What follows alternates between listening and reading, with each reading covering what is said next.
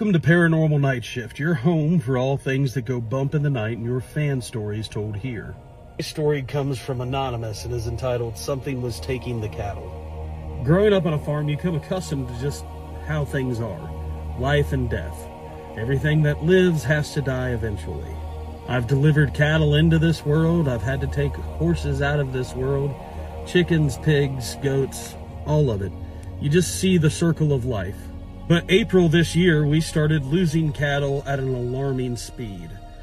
Didn't know what would happen. We'd send out the whole herd and 5, 6, maybe 7 would come back.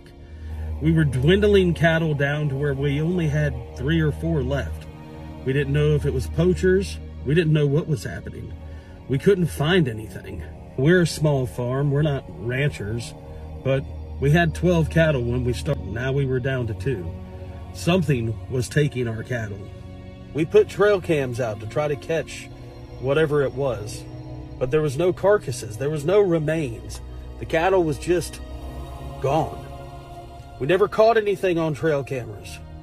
But one night, my father and I stayed out to see if we could catch coyotes or something. Anything that could explain what we were going through. My father climbed out of the tree stand to go relieve himself, and that's when he heard his name being called. Hey, John, John. But it wasn't me calling his name. I was right above him. I heard it too. John. We knew we were the only 2 people around for miles. Who would be calling his name?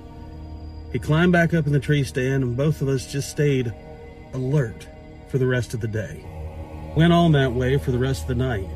We'd hear disembodied voices saying our name, communicating. They sounded like us, but not us. Like they were trying to talk to us. It just, you know what we were thinking. We had put the 2 cows that we had back in the barn.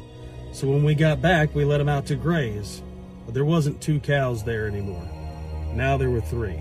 Being young and naive, I went to go let the cow out. My father stopped me immediately. It's not a cow. You go on, get out of here. I know what you are. Screaming at a cow, I almost laughed, but I was amazed when I saw the cow spring up on 2 legs and walk like a human right out of the door. Go on, get! That's what my father kept yelling at it. It took off. It started running. Seeing a cow run on 2 legs was amazing. What was that? You don't talk about them. If you talk about them, it brings more of them. But now we know what's been taking our cattle. Tell me in the comments, what's your opinion on these flesh pedestrians, these SWs? So many names for them that you're not supposed to say because it attracts more of them. Have you ever encountered one? We want to hear your story.